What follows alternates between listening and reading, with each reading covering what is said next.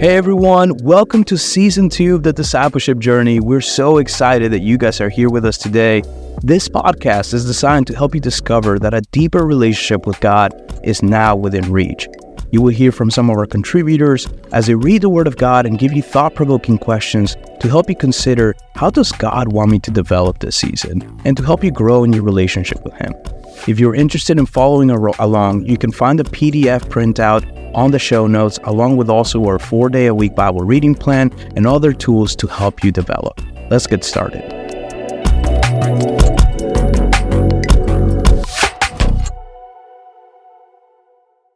Hey everyone, it's Jake Silver. Super excited to be here for week 2 of the Discipleship Journey. And we're going to be reading from Romans 2, verse 12 through Romans 3, verse 20. So when the Gentiles sin, they will be destroyed, even though they never had God's written law. And the Jews, who do have God's law, will be judged by that law when they fail to obey it. For merely listening to the law doesn't make us right with God. It is obeying the law that makes us right in His sight. Even Gentiles who do not have God's written law show that they know His law when they instinctively obey it, even without having heard it. They demonstrate that God's law is written in their hearts, for their own conscience and thoughts either accuse them or tell them that they are doing right. And this is the message I proclaim, that the day is coming when God, through Christ Jesus, will judge everyone's secret life. You who call yourselves Jews are relying on God's law, and you boast about your special relationship with Him. You know what He wants. You know what is right because you have been taught His law. You are convinced that you are a guide for the blind and a light for the people who are lost in darkness. You think you can instruct the ignorant and tell children the ways of God, for you are certain that God's law gives you complete knowledge and truth. Well then, if you teach others, why don't you teach yourself? You tell others not to steal, but do you steal?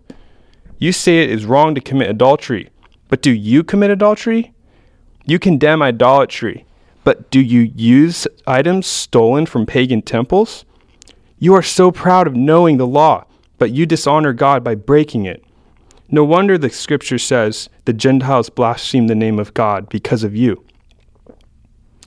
The Jewish ceremony of circumcision has value only if you obey God's law. But if you don't obey God's law, you are no better off than an uncircumcised Gentile. And if the Gentiles obey God's law, won't God declare them to be His own people? In fact, uncircumcised Gentiles who keep God's law will condemn you Jews who are circumcised and possess God's law, but don't obey it. For you are not a true Jew just because you were born of Jewish parents or because you have gone through the ceremony of circumcision. No, a true Jew is one whose heart is right with God. And true circumcision is not merely obeying the letter of the law. Rather, it is a change of heart produced by God's Spirit. And a person with a changed heart seeks praise from God, not people. Chapter 3. Then, what's the advantage of being a Jew? Is there any value in the ceremony of circumcision? Yes, there are great benefits. First of all, the Jews were entrusted with the whole revelation of God. True, some of them were unfaithful. But just because they were unfaithful, does that mean God will be unfaithful? Of course not. Even if everyone else is a liar, God is true. As the scriptures say about Him, you will be proved right in what you say, and you will win your case in court. But, some might say, our sinfulness serves a good purpose, for it helps people see how righteous God is. Isn't it unfair then for Him to punish us? This is merely a human point of view. Of course not. If God were not entirely fair, how would He be qualified to judge the world?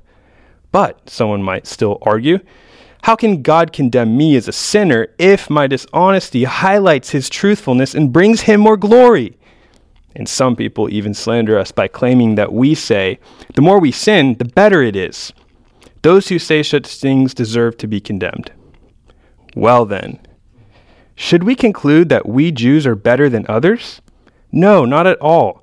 For we have already shown that all people, whether Jews or Gentiles, are under the power of sin. As the scripture says, No one is righteous, not even one. No one is truly wise. No one is seeking God. All have turned away. All have become useless. No one does good, not a single one. Their talk is foul, like the stench from an open grave. Their tongues are filled with lies. Snake venom drips from their lips. Their mouths are full of cursing and bitterness. They rush to commit murder. Destruction and misery are always follow them.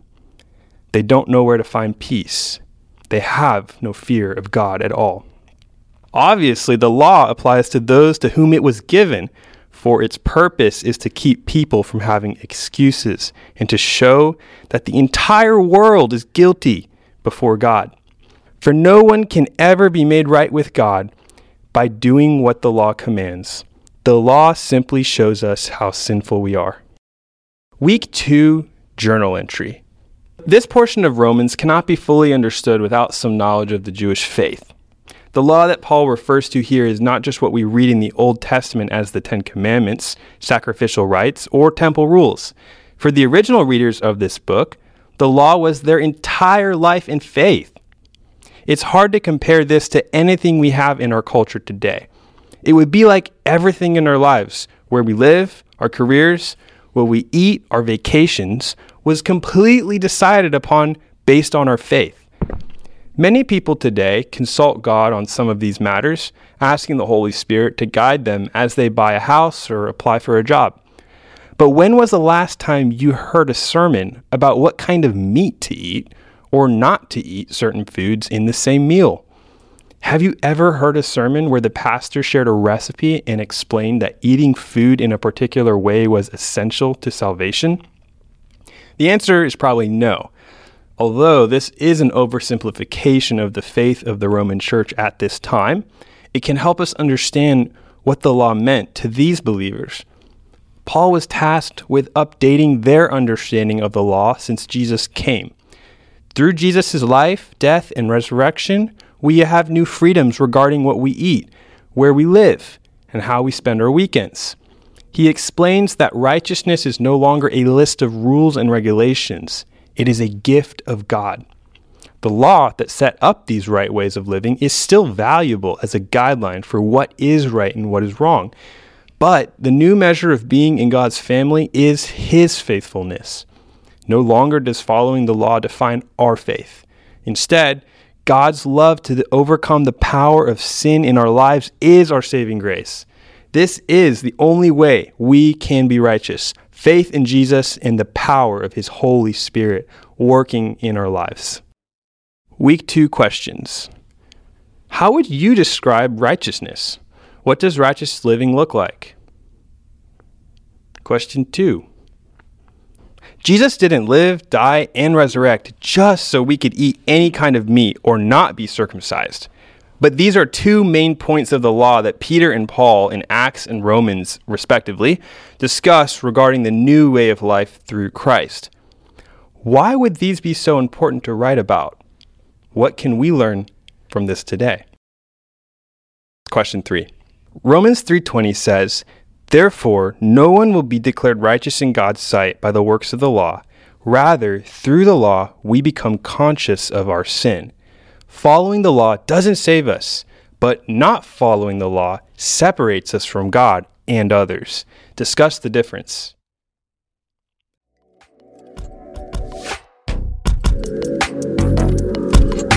Thank you for being a part of our discipleship journey. If you want to keep up with us throughout the week, follow us on our socials or check out our website. Links will be on the show notes. See you in the next time.